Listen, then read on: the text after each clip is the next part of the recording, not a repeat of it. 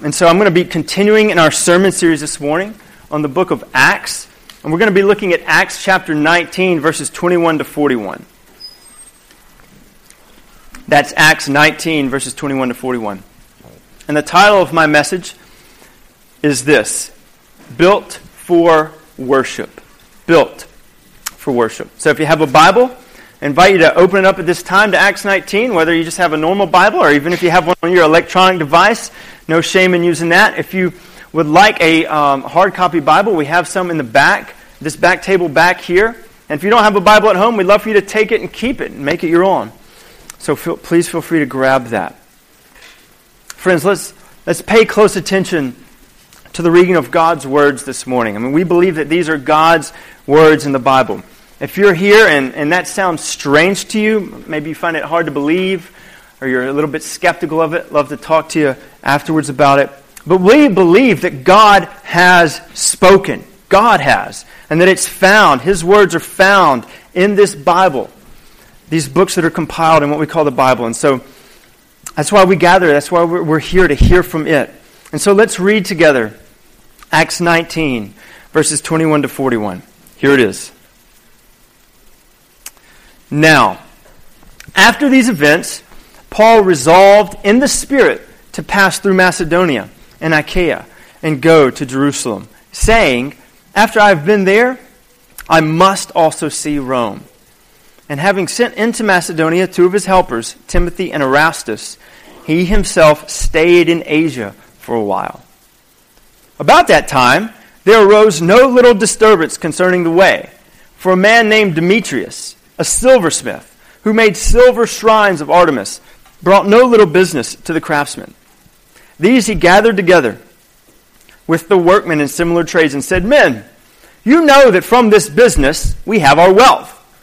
And you see and hear that not only in Ephesus, but in almost all of Asia, this Paul has persuaded and turned away a great many people, saying that gods made with hands are not gods. And there is danger not only that this trade of ours may come into disrepute, but also that the temple of the great goddess Artemis may be counted as nothing, and that she may even be deposed from her magnificence, she whom all Asia and the world worship. When they heard this, they were enraged and were crying out, Great is Artemis of the Ephesians! So the city was filled with the confusion, and they rushed together into the theater, dragging with them Gaius and Aristarchus, Macedonians who were Paul's companions in travel. But when Paul wished to go in among the crowd, the disciples would not let him. And even some of the Asiarchs, who were friends of his, sent to him and were urging him not to venture into the theater. Now, some cried out one thing, some another, for the assembly was in confusion, and most of them did not know why they had come together. Some of the crowd prompted Alexander, whom the Jews had put forward, and Alexander, motioning with his hand, wanted to make a defense to the crowd. But when they recognized that he was a Jew, for about 2 hours, they all cried out with one voice, Great is Artemis of the Ephesians! And when the town clerk had quieted the crowd, he said, Men of Ephesus, who is there who does not know that the city of the Ephesians is temple keeper of the great Artemis, and of the sacred stone that fell from the sky? Seeing then that these things cannot be denied, you ought to be quiet and do nothing rash. For you have brought these men here who are neither sacrilegious nor blasphemers of our goddess. If therefore Demetrius and the craftsmen with him have a complaint against anyone, the courts are open, and there are proconsuls. Let them bring charges against one another. But if you seek anything further, it shall be settled in the regular assembly. For we really are in danger of being charged with rioting today, since there is no cause that we can give to justify this commotion. And when he had said these things, he dismissed the assembly. Amen. Please pray with me. Oh, Father, Lord, I ask you this morning, in Jesus' name, would you open our eyes, our minds, our hearts to understand and receive your word this morning. We are easily distracted people when it comes both to our attention span and to our worship. So we ask you, by your Holy Spirit, help us to worship you this morning, to receive your word with all eagerness, and to be transformed, oh Lord, from idolaters to worshipers of the one true God. Amen. Well, my fellow Miamians, we love our beaches down here, don't we? Amen. I live right down the street, just minutes away from a beautiful beach. We were just there yesterday, and it was wonderful weather in the morning. It was gorgeous. We love sunny, beautiful weather that we get so often down here. And it's so nice that people from all over the world will actually spend all kinds of money to spend their winters here or to buy a second or third or fourth home here. They love Miami. And because of our beach expertise, if you will, we should really be able to resonate with a picture that C.S. Lewis gave. If you don't know who C.S. Lewis was, he was a writer, among other things, in the last century, and he wrote the famous Narnia books that turned into a few movies, but he also wrote some nonfiction books, and one of them was called Weight of Glory, and he was speaking in this book about desire, this concept of desire, and how often Christians can paint desire as totally a bad thing. The idea that what we really need to do is just quell our desires and tone them down. And Lewis was challenging this, and he was saying, well, that actually, you know what? Our desires, they're not too strong. The problem is that they're too weak. He said this, I'm going to put the quote on the screen for you. We are half-hearted creatures, fooling about with drink and sex and ambition when infinite joy is offered us. Like an ignorant child who wants to go on making mud pies in a slum because he cannot imagine what is meant by the offer of a holiday at the beach. We are far too easily pleased. Yeah, it's true, isn't it? We are far too easily pleased. Well, here's the point. We're all desiring beings. We're all worshipers. But just like the child preferred to play in the dirty mud in a back alley instead of having the amazing experience of going to a beautiful beach, by default, our worship is aimed in the wrong direction, at lesser things than what it was made for. And what's more, even when God changes us and shows us how much more glorious the beach is than the dirty back alley mud, so to speak, we still want to go back to that alley sometimes. We still want to keep some of that mud in our pockets and to pull it out to play with from time to time. Friends, this morning I want to talk to you about the mud and the beach. I want to talk to you about what that mud looks like particularly for each one of us and what the beach is that He's calling us to. In other words, I want to talk to you this morning about idolatry and true worship. And so the main point of my message, and what I believe that God is communicating to us through His text, is this. I put it on the screen for you. True worship leads to freely forsaking all your idols to follow Jesus. True worship leads to freely forsaking all your idols to follow Jesus. So, what do I mean by using these words worship and idols, this language? Well, if you're not familiar with it, let me try to explain it to you.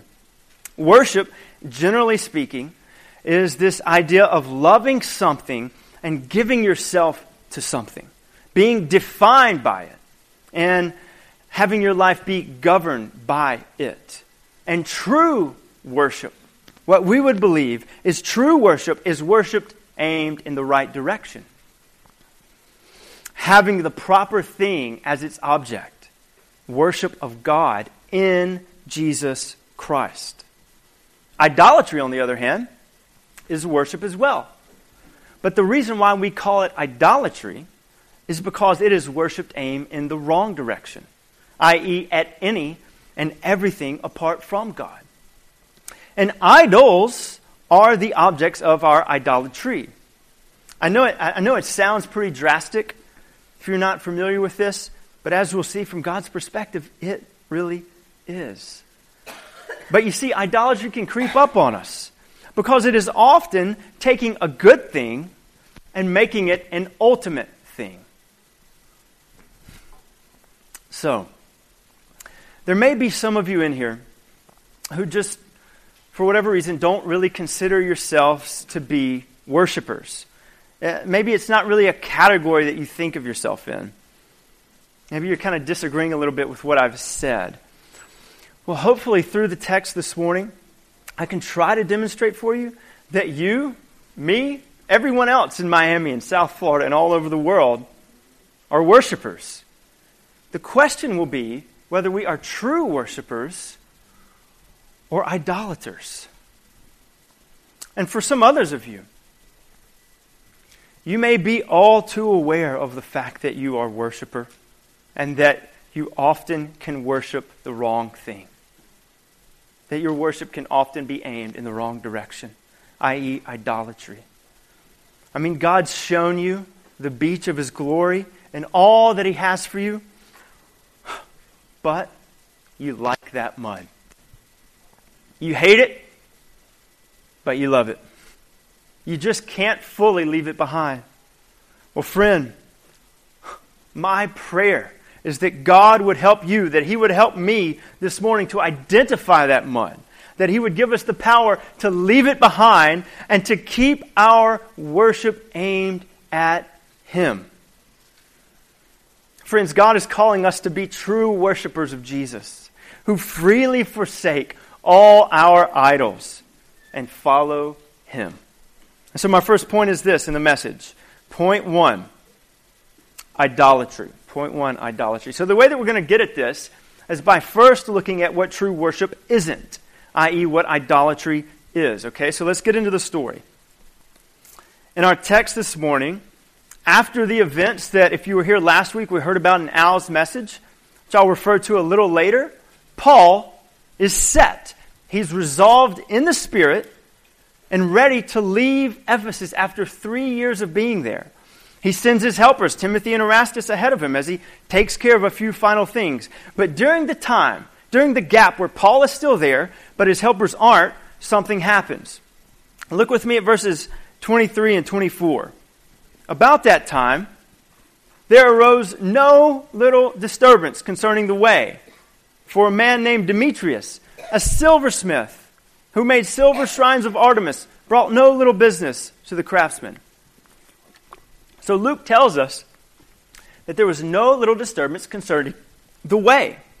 So they were calling Christianity the way, i.e. the way of the Lord. So Christianity in Ephesus was causing a major disturbance. But it wasn't in the way that you might think. No, Christians weren't causing problems. It was the change that was being brought about in them that was causing problems for others. And the primary person who took up this cause was a man named Demetrius.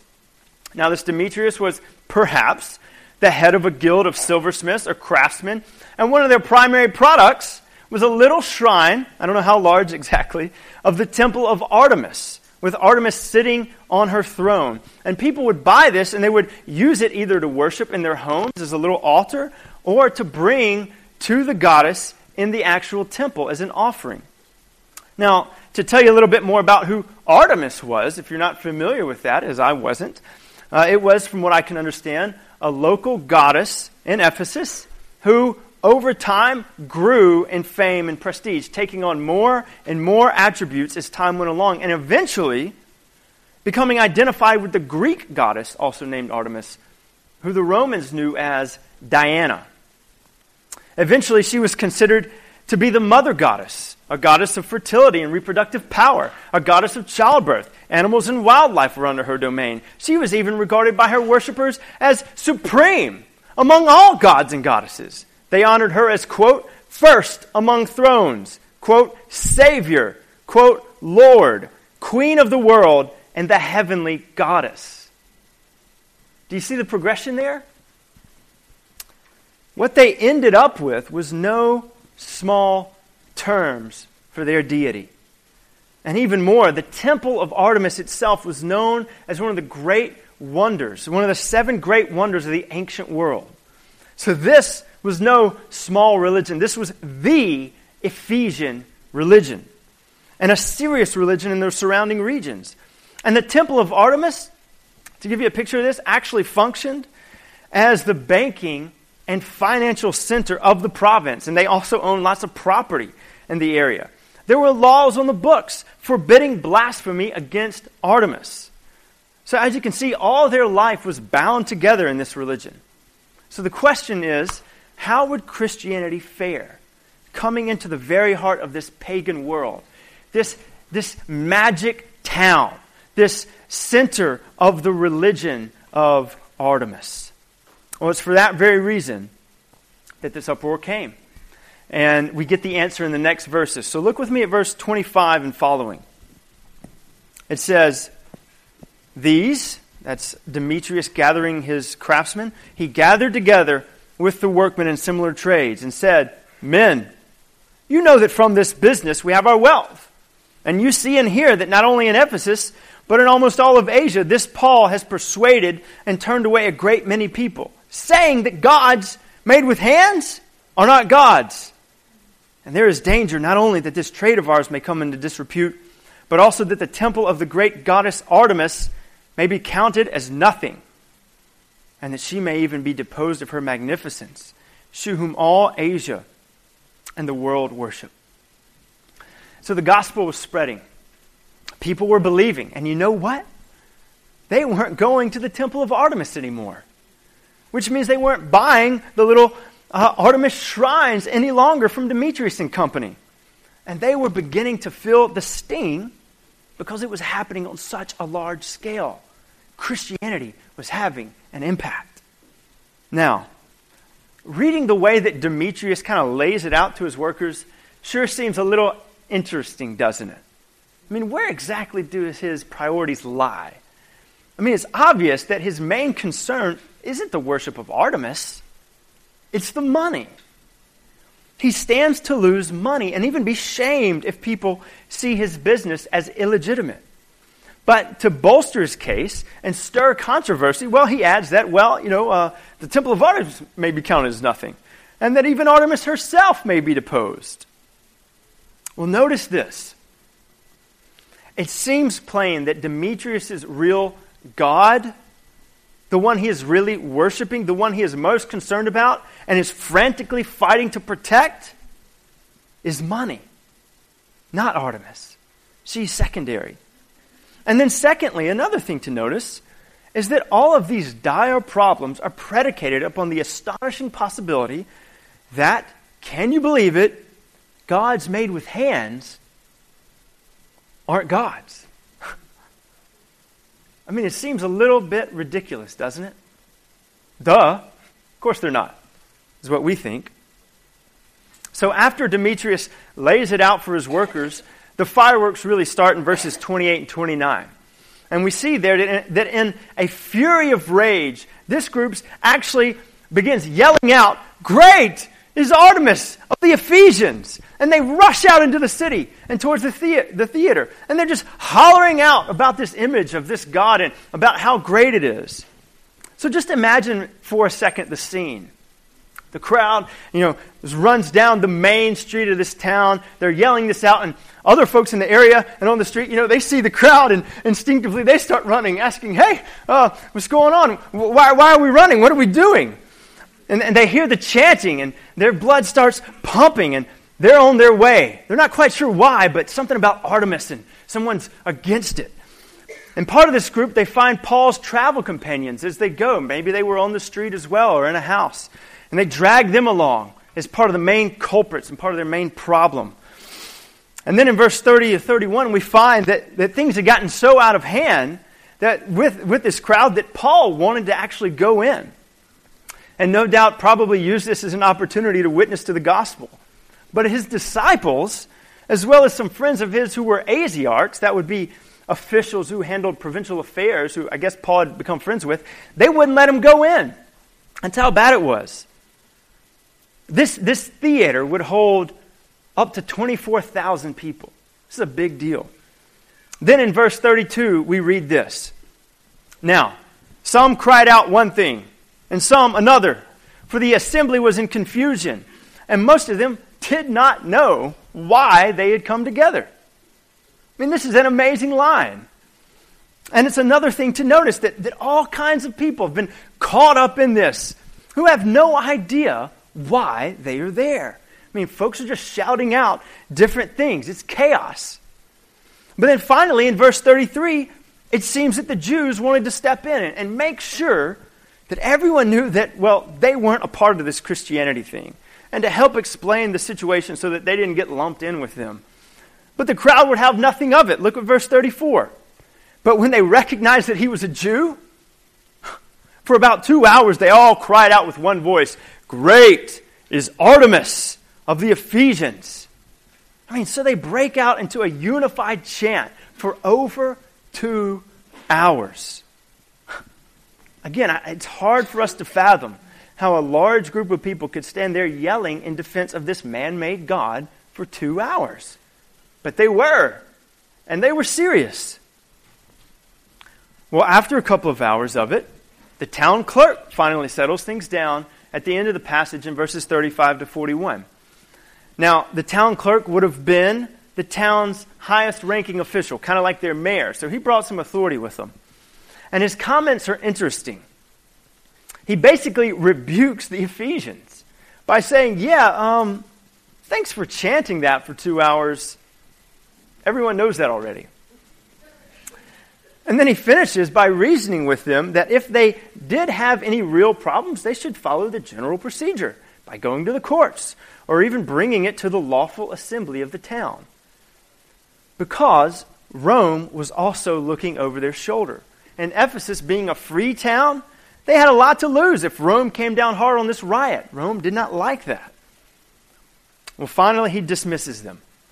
Okay, so the question for us now at the end of that little story is, what can we learn about this from true worship versus idolatry? Well, first, remember, we saw how Demetrius' real God, the true governing center of his life, it wasn't Artemis, but money. And when that was threatened, what did he do? He frantically fought for it. And so the question for us is, what are the things that make us go crazy if they're taken away from us or threatened? Oh, don't act like you don't have them. If you don't think this whole idea of idols are real, just consider, why is it that we can go crazy when the certain things are taken away from us, even sometimes the smallest things? Identify that, and you've identified an idol, my friend. The second thing to see is how ridiculous it all was. I mean, we're inclined to kind of laugh at it.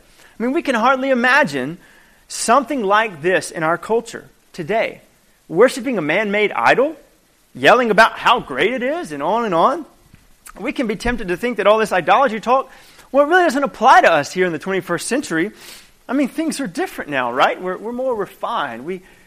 We've arrived at a higher level of understanding. The question is, have we really? Have we really? Oh, to be sure, our idols are more refined now, but they're still there. While bowing down to metal gods is no longer in vogue, bowing down to the god of money remains strong. And we can find ourselves doing things that later we look back upon and we're just hitting ourselves in the head asking, why did I do that? You ever been in that situation? So let's break this down a little bit. Often you can recognize idolatry, I'll propose to you, around 5 major areas. I'm going to put it on the screen for you. And here they are. Sex, money, power, drugs, religion. Sex, money, power, drugs, religion. So the question for us is, Where are our idols? Or what were our idols? As Christians, we believe that God has saved us from these things and delivered us from them. But we also know that God's work in us isn't fully finished yet. And so many of the idols that we used to give ourselves to continue to pop back up in our lives and tempt us to go back to them in different ways. I'll tell you, for me, in my college days as a freshman, my idols were many. Let me organize them for you under these rubrics. Under sex, I was infatuated with women. Under money, my whole goal in choosing the major that I did was 100% because I wanted to make loads of money. I wasn't interested in serving people, making a difference, fulfilling a dream. I wanted money and lots of it. I wanted to do whatever I wanted to do, and money was going to get me there. Under power, I was driven in my schoolwork by a burning desire to succeed and find value through the recognition that my grades brought me. Under drugs, I was addicted to alcohol and was a chronic binge drinker. And under religion, I was a worshiper of self.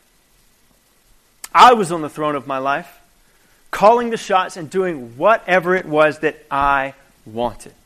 You see, I bowed down to these things, metaphorically speaking, and was controlled and defined by them.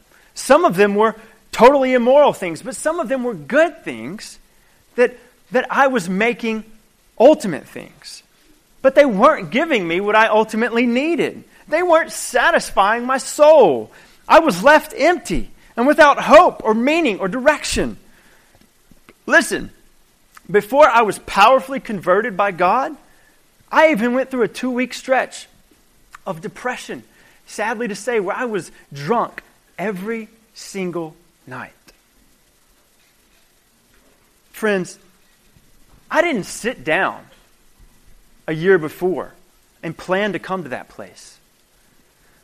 But that's where my idolatry took me. Friends, our idols, they promise the world, but they deliver only destruction. There's a saying that's so helpful to remember here. I'll put it on the screen for you. It goes like this: sin takes you farther than you want to go, costs you more than you want to pay, and keeps you longer than you want to stay. You see, we may laugh at the Ephesians worshiping a statue, but many of the things that we have done or one day may do are just as laughable, just as absurd as worshiping a handmade statue and yelling about how great it is. We think we have things under control. We think things won't hurt us. And then, next thing you know, we've done things that we never thought we could do. Don't believe me? Just look around at our culture. Do you think men or women, for that matter, who sit for hours in strip clubs or watching pornography originally envisioned this is how their life would turn out when they looked at their first dirty magazine? Do you think marriages broken through adultery is what the couple envisioned on their wedding day, or when they took their first glance at the person who would come between them? Do you think seemingly unbeatable addiction to drugs is where those folks initially wanted to go when they experienced their first high?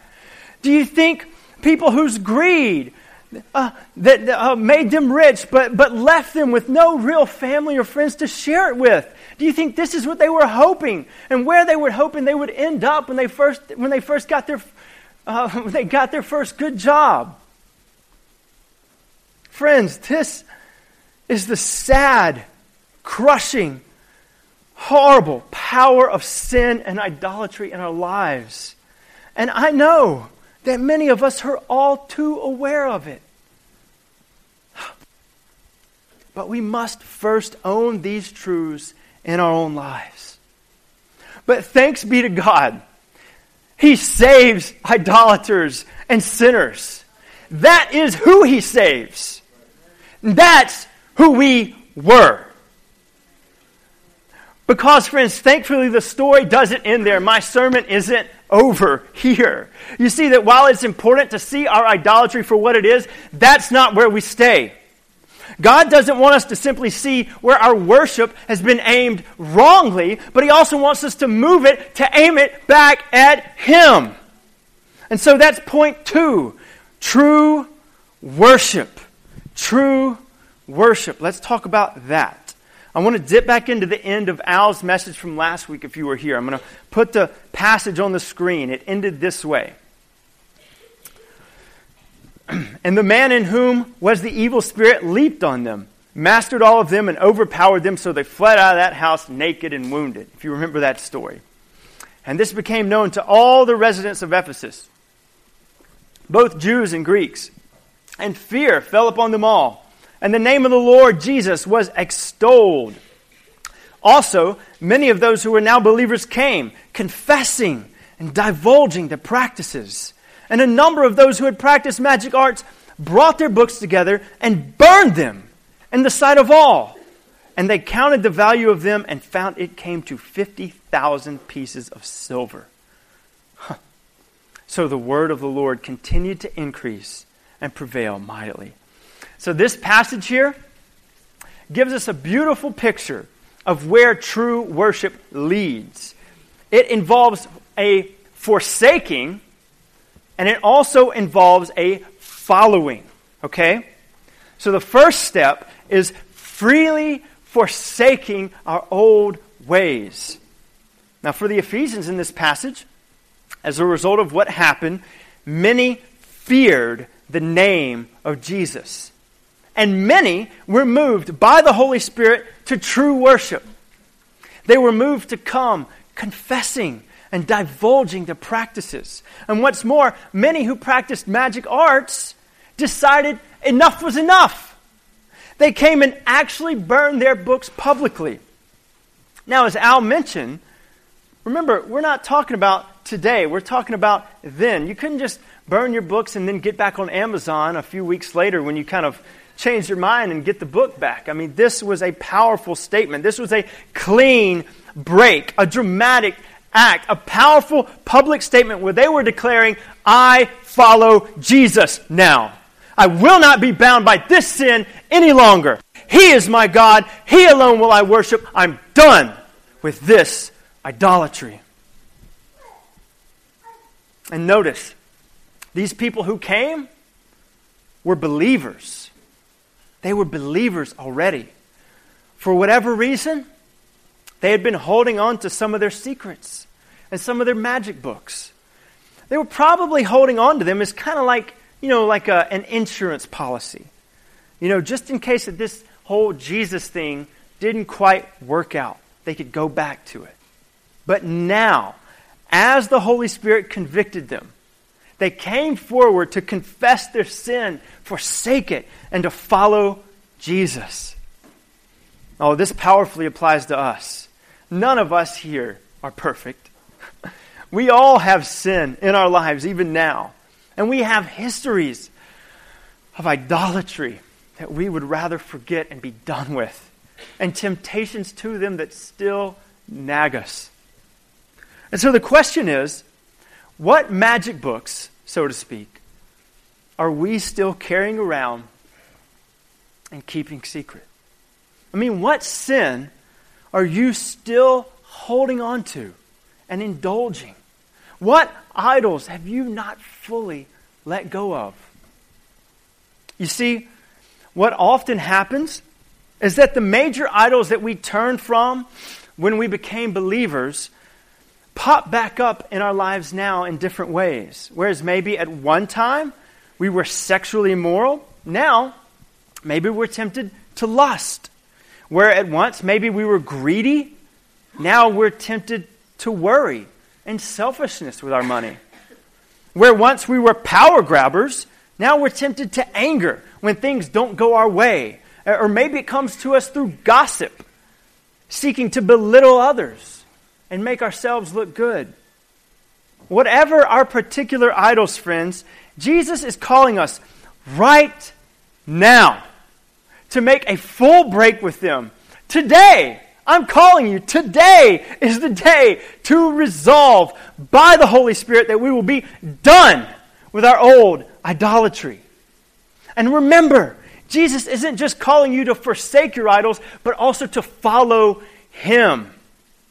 Because we have Jesus, we can freely forsake our idols. Why?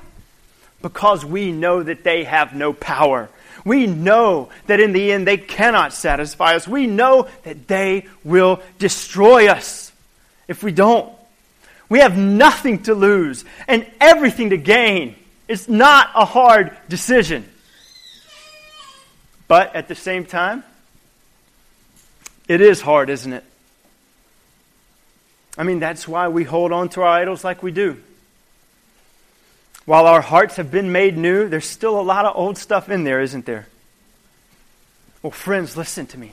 God, the Holy Spirit, is in you right now, if you are a believer, and powerful to satisfy your soul in Jesus in ways that no idol can. He's in you right now to establish every resolve you have for good that you make to forsake your idols. What Jesus offers is better than the highest pleasures of sex, richer than the greatest hoards of cash, more powerful than all types of worldly power, more satisfying than any drug can offer, and more hopeful than any religion can give. The only way that we're going to be able to forsake our idols is by turning and following Jesus. If we simply focus, if we're dead set and we're consumed with just the forsaking, just the stopping of whatever it is that we were doing, we won't last long.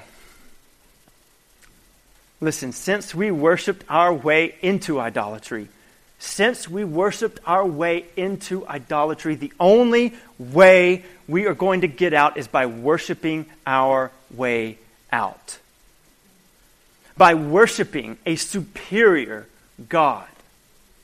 And the only one, I'm here to tell you, that can break your bonds and satisfy us like no other is the one true God of the Bible, in Jesus Christ. And so I want to end on this note, friends, on this good news. Because the reality of our idolatry and the idols of our culture can be nearly crushing to us. Friends, our fight with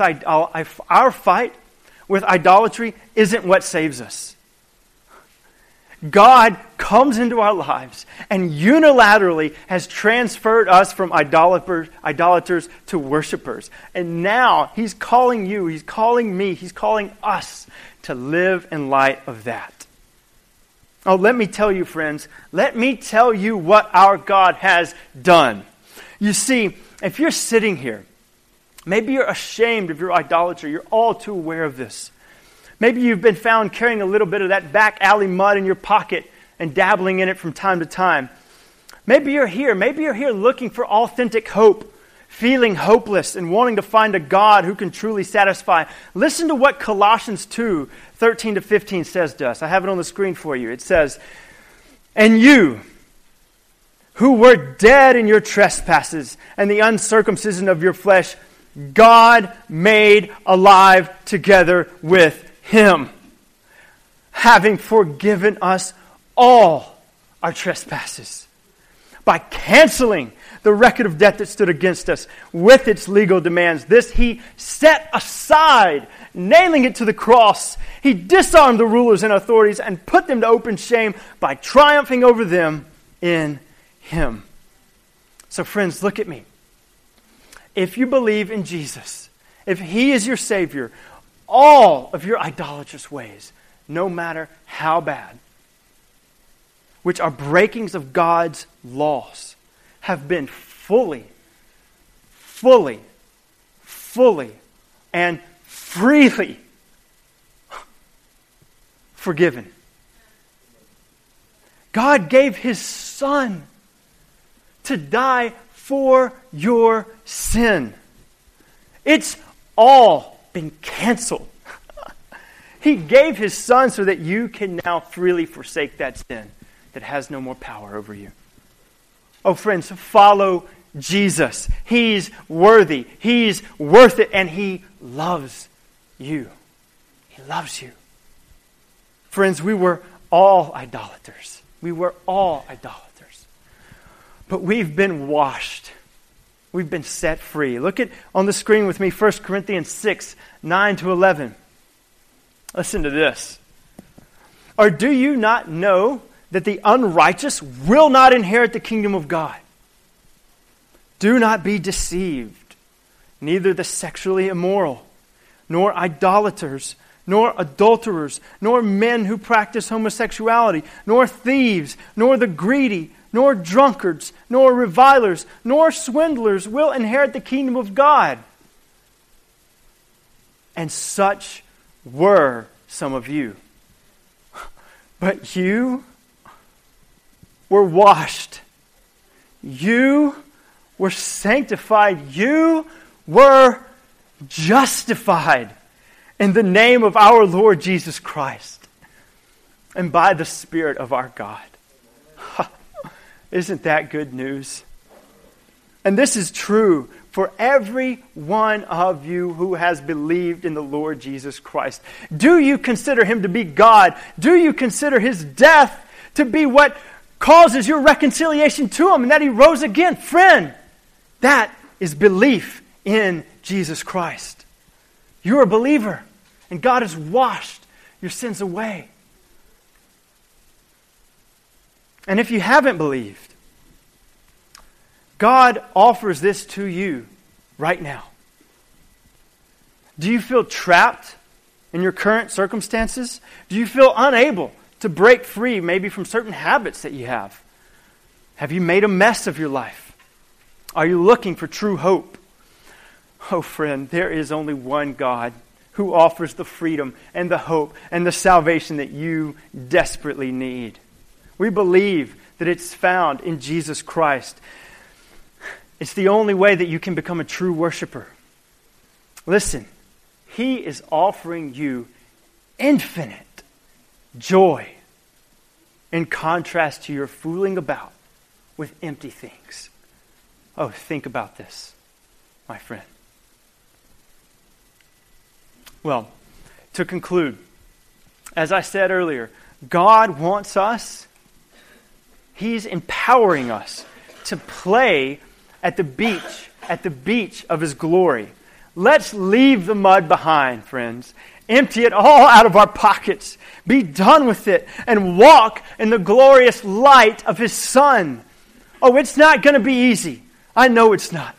But we are loved, friends. We've been forgiven. We have the power. We're children of God now. We've seen the beach. We know that the mud is just mud. And it stinks. Oh, friends, let's keep fighting. Let's confess and divulge areas where we're still hanging on to our old sinful ways. Let's forsake them.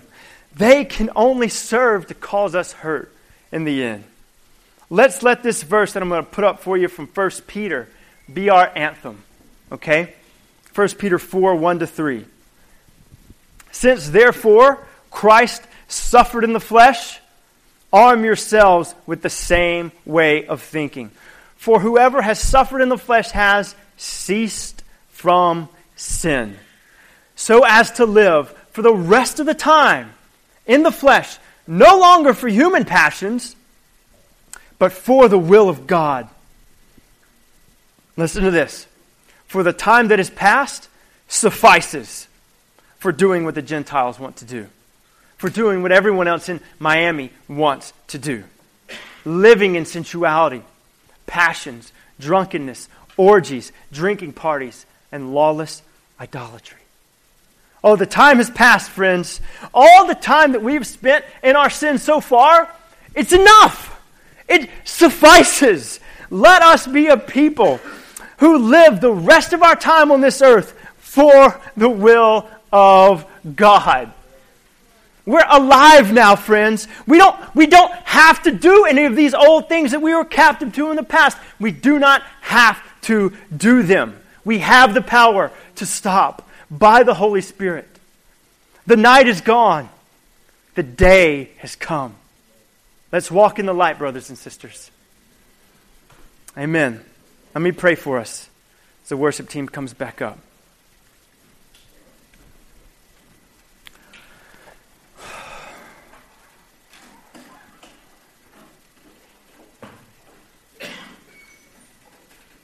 Oh, Father,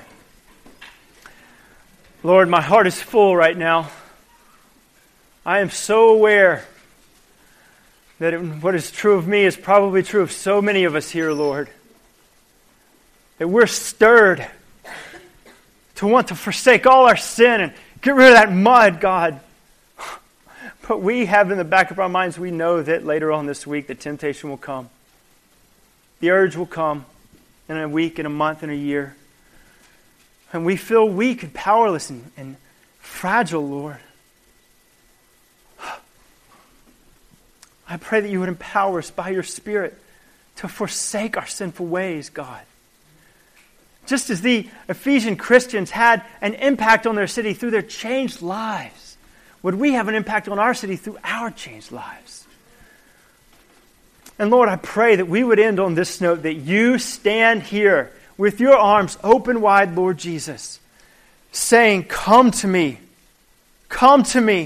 all you sinners, all you idolaters, all you who are weary and heavy laden, and I will give rest to your souls. Lord, I pray that you would plant that image in our minds, that no sin we commit turns you away from us. If we're in you, your disposition towards us at all times is one of love, of yearning, of pity, but never anger, never disappointment, never frustration, because you came to save us from these things. Oh Lord, and so you're standing here calling us to come, calling us to throw it all down, calling us to lay it at your feet, and promising us superior pleasure, superior joy, superior peace, superior hope, superior destination. Oh God. All we have is Christ, Lord. Would that be our theme? In Jesus' name we pray. Amen.